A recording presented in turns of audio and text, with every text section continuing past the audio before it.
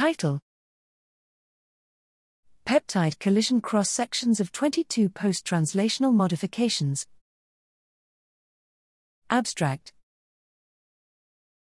Recent advances have rekindled the interest in ion mobility spectrometry as an additional dimension of separation in mass spectrometry, MS-based proteomics.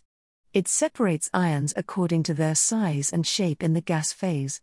Here, we set out to investigate the effect of 22 different post-translational modifications, PTMs, on the collision cross-section, CCS, of peptides.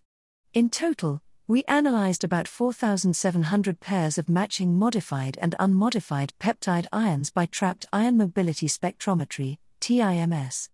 Linear alignment based on spike in reference peptides resulted in highly reproducible CCS values with a median coefficient of variation of 0.3%. On a global level, we observed a redistribution in the MZ versus ion mobility space for modified peptides upon changes in their charge state. Pairwise comparison between modified and unmodified peptides of the same charge state revealed median shifts in CCS between -1.1%, lysine formylation, and +4.5%, O-gluconosylation. In general, increasing modified peptide masses were correlated with higher CCS values, in particular within homologous PTM series.